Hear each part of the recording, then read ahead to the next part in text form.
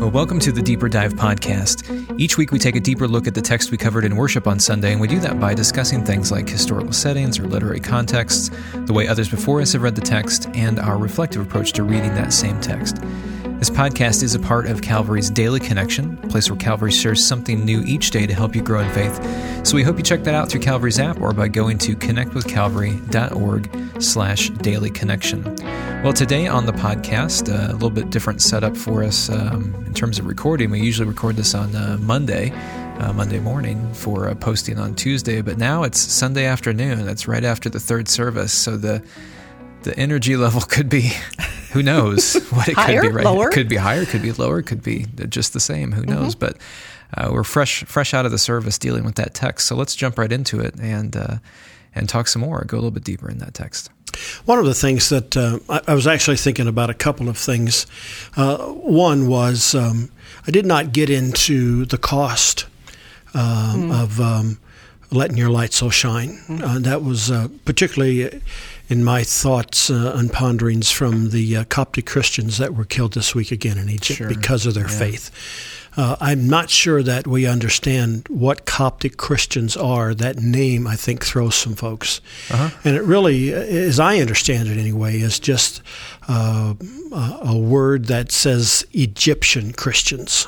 Correct. They're Christians that are probably have a little bit bent towards maybe a Roman Catholic style of worship and presence, maybe Greek Orthodox. Yeah, but they're just brothers and sisters in Christ, just like we are. And they have, for generations, been the point of attack.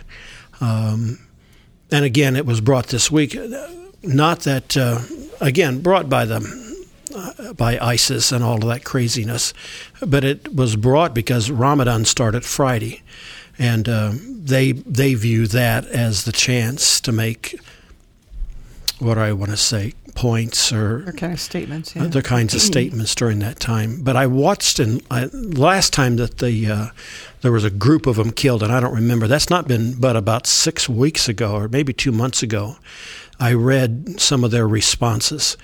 And in the midst of their family and friends being killed, the light of Christ in them shined through clearly. They had words. Now, they didn't have any less loss or any less grief, but their words of forgiveness, their words of grace spoke volumes, I hope, to the whole world. That then drew me even back a little deeper into our African-American brothers and sisters in the churches that they were in that were burnt over a season, probably 3 or 4 years ago. Time gets away from me, but their responses to some of those kinds of things. And that is indeed where the light of Christ, the light of God, the church becomes light and hope to people, really plays itself out. But the reality is, because they are identified as the Church of Jesus Christ, they in some places they set themselves up to also become a target. So the light sometimes has a cost to it. Sometimes it's a pretty high cost to it. So. Yeah, because if you want to be safe in areas that are unsafe, you hide the light so that you don't draw attention. And these folks clearly did not hide their light. Praise God for that. And I wonder how many times we do that to be safe. We just kind of put our lights on dim or turn them out. In a lot less dangerous life and death situations. Yeah.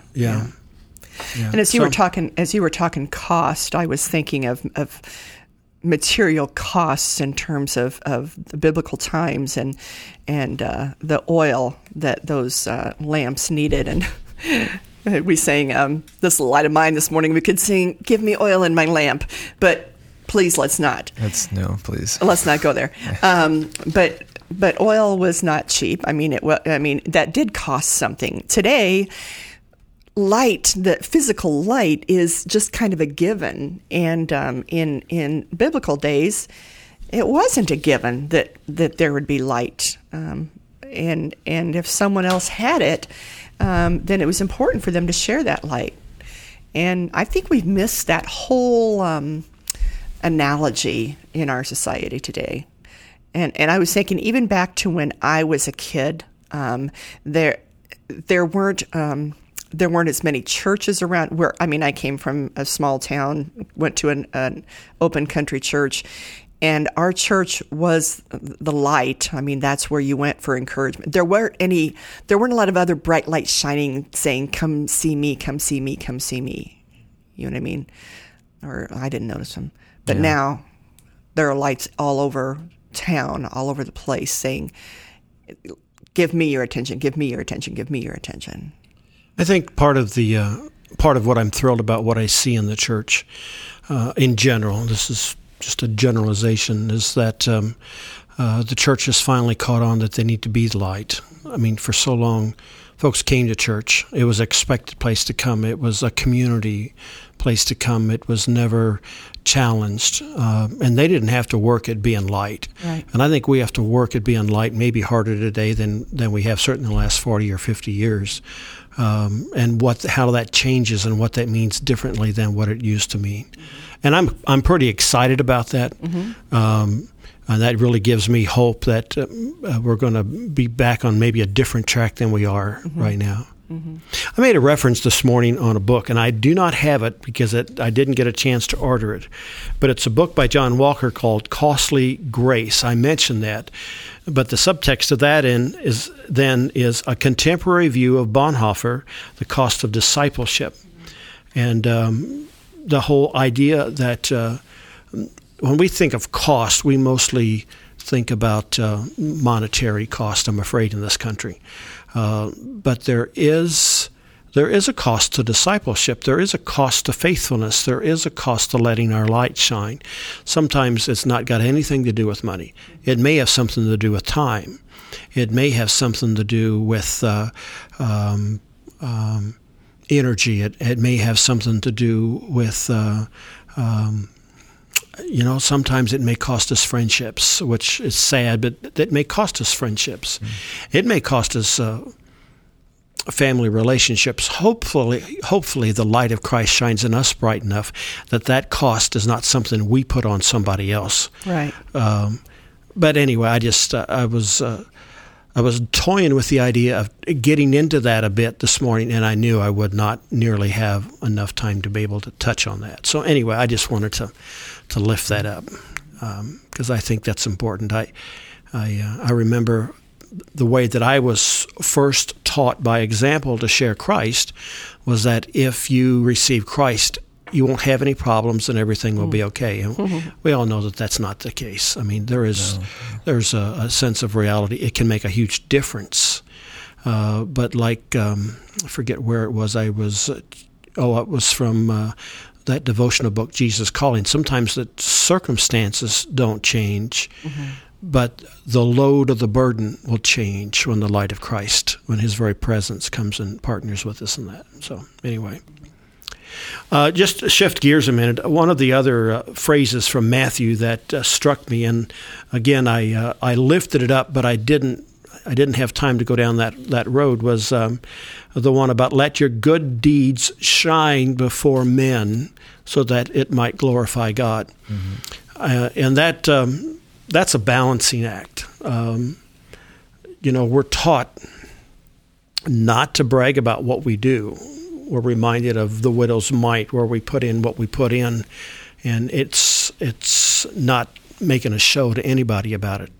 But there are times when I think that good things are done, and they need to be clearly done in the name of Jesus, rather than just done because of a person's general goodwill. And that's always kind of a balancing act, when we do these huge food preparation, meal preparation things at Thanksgiving, and we did one, in May? Yeah. I don't care if they know it came from Calvary Church, because that's immaterial, but I want them to know that food came as a result of the difference of Christ and the difference that Christ made in people's lives. And that sometimes I think is a hard thing to do. Well, we do the same thing with the backpack ministry. Try to make sure that they know. They don't have to know about Calvary, but we want them to know that God has provided this food. Yeah. You look like you were going to say something. So I was just going to say, that text is a really interesting way to phrase, that text in Matthew's gospel to say, that they'll see your good works and glorify your Father in heaven.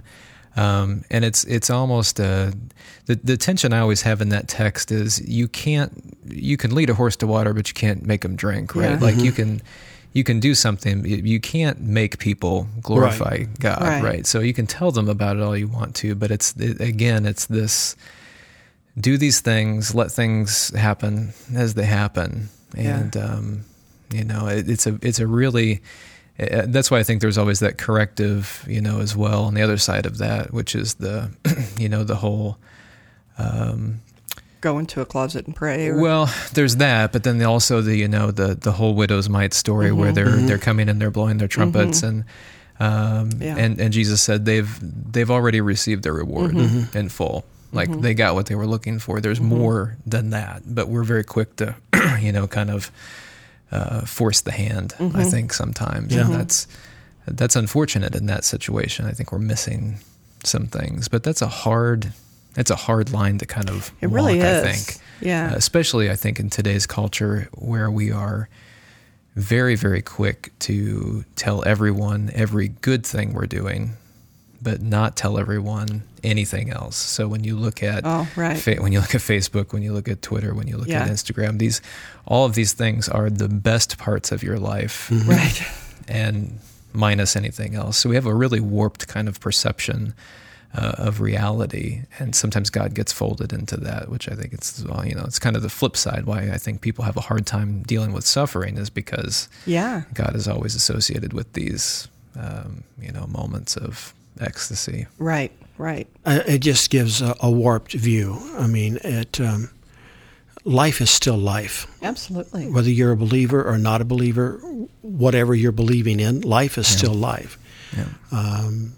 And like the young man in that confirmation class, I said, well, the Lord gives me a different perspective, or He gives me a perspective onto what's going on that somehow or another, at least for me, is helpful to have a different perspective of things. I think about turning the light on, and I was toying with the idea of having Eli find this commercial on television that we look at, where this guy walks down the hallway at night. He runs into the table in the dark, smacks his foot, goes to his fancy refrigerator, touches the door, and the light comes on, gets what he wants, goes back down the same hallway, kicks the same table. And I'm thinking, at what point is it turning on the light, and what part is it just dumb?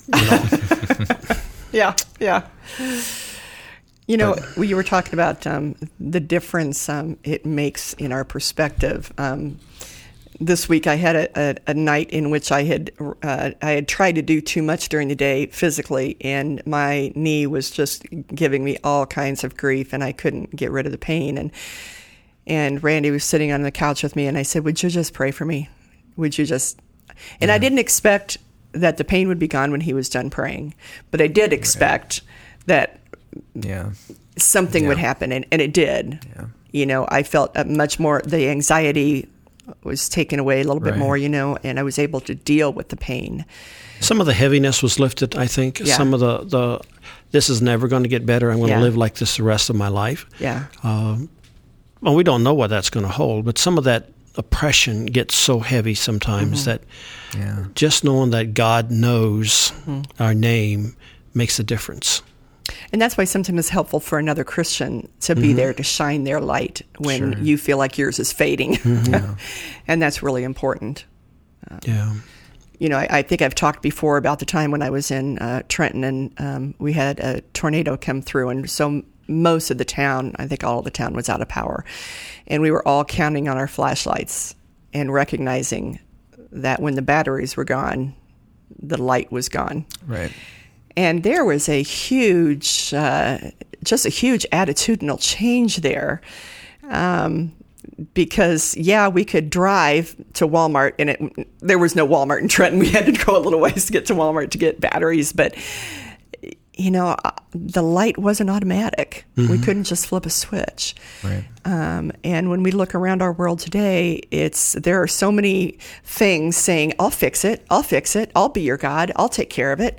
Yeah. And sometimes the church, and I've been known to do this, tries to just make their light look different, try to make it look glitzier. I know we've had a thing around here where people will say, "We can have a circus and get as many people here as you want. If that's what we want." No, that's not what we want. We want to be authentic, and we're not trying to be the most colorful, glitziest light. We're trying to be the light of Christ. Sure. Well, we talked about light being a metaphor that might not be quite as familiar to us today as it was back then, just because of its ubiquity and its numerousness for us. Can we talk about another metaphor that really didn't get into a lot, but is also in this text, and it's probably lost, I think, on most people in the 21st century, and that's the metaphor of salt and saltiness. So let's talk about that for a little bit, because that needs, I think, some explanation. Yeah. Well, I mean, if you didn't have salt in that day, you couldn't keep anything. I mean, that was a preservative. Right. But it was also for the Roman soldiers, it was their wages. It was of great value, and they were actually more upset if they didn't get their salt than even if they didn't get their whatever the coinage happened to be of the day. Right. So salt is not, we think of salt as just something that sits on your table and that adds a little flavor, that makes those French fries at McDonald's taste addictively delicious, right? But that's the smallest part of salt in really the ancient world. Debbie talked about it as a preservative. There's no refrigeration. There's no way to keep meat, right? Or whether it's fish or whether it's beef or poultry, anything like that.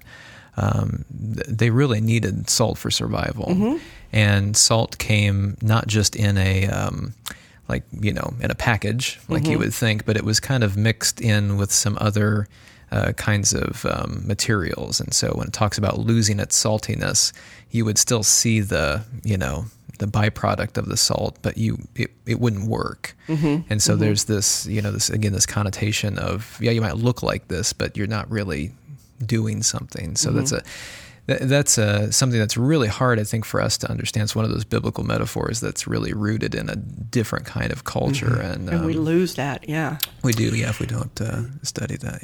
And I think about what causes a church to lose its light. What causes a church to lose its saltiness or lose its edge for Christ? Right. And that's really what Jesus was talking about in many ways. He was talking the value of being salt, the value of that taste, the value of that preservative, the value of that witness, that testimony, that living your life out in the light of His life and His grace. And when a church loses its saltiness, it loses its outward mission. It may have some of its flavor left inwardly, but it has lost it's lost its value. If we've lost sight of this world thing, sharing our faith to others, in many ways, Jesus said, "I came to seek and to save those who are lost." It's not an occasional momentary passing thing, but it's the end of what we're doing and what we're called to be as the church. And if we lose that, and you can lose that in lots of ways. I've seen lots of churches that had wonderful people in it, nice people in it, even godly people in it, but their interest was not in anybody but the little group they were in. And they would have been offended if I said you lost your salt. But the truth is, they lost their salt. Yeah. They lost that vision. They lost that passion to somehow be something different than they were just on their own and just by themselves. And that's a danger in the large church too. I mean, we can also lose our vision and look inward and think it's all about the flavor. It's all about us feeling better, feeling good about ourselves, and forget the tough mission that is before us. And so I think we always have to look at that. Yeah. Well, these two metaphors that Jesus uses are not self-referential metaphors. They don't point back to the metaphor itself. I mean, they are, light is there to show you something else. The church is there to show you something else. Salt is there to preserve something other than itself. And so it is with the church. I mean, it is it's pretty clear, I think. I mean, as clear as a metaphor can be, you know. Yeah, absolutely. Not to be too stringent with it, but it very much operates not for its own sake. And that's a hard thing, I think, when you've been in the church for a long time. You see preservation as preservation of yourself, your ideas, your programs, your group of people, and that's when you lose your saltiness. That's not preserving like salt And does. I would even throw out your favorite things that we quit doing, that we don't do anymore. And you say, why don't we do that anymore? And we say, well, why did we do that to begin with? Well, because I liked it. You know what I mean? We have to kind of look at that in a hard way. I think about when I first became a Christian, and other people when they first accepted Christ, and so passionate and so excited. And I know so many parents whose kids have come to them and said, you're not a Christian. You know, you don't, because that edge of a new believer is just, talk about your spiritual sword being sharp. It may be a little immature, but it's certainly on fire. And in some cases, I went to my parents, and we're like, I don't think I ever said, "Are you a Christian?" Because I knew better. I knew they were Christians, but I wasn't quite sure they were as Christian as me. And I remember kind of challenging them on that, and my mom kind of rolling her eyes and thinking, I've been here before. And what I thought was that Mom and Dad had just gotten into a rut, and their light had gone out. I mean, I couldn't have put those kinds of words on it, but that now I look back and think that's what was happening in my little immature mind, Sure. That their light had gone out. They still believed in Christ, but they needed me to light that fire again within them. Of course. Of course they did. Yeah. I'll bet you lit several fires within them, Deb. I was a good girl. But there is that danger of us church people who were so excited about Christ and came to it for that reason. There is that danger of just becoming dull in doing what we're doing. Sure. Lulling ourselves to sleep.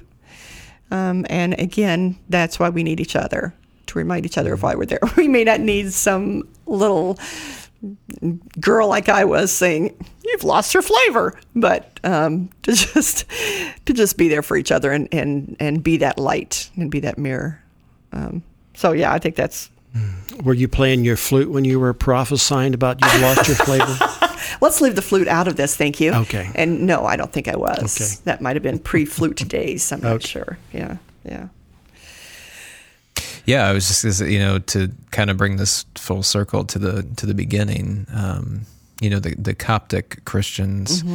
The beginning of the Coptic Church is these desert monks that felt like the institutional church had kind of lost its saltiness, and so they went out into the desert to do what we would consider the most boring of Christian practices, and became some of the most devout, and their line continues through the Coptic Church today. So it's funny, I think in terms of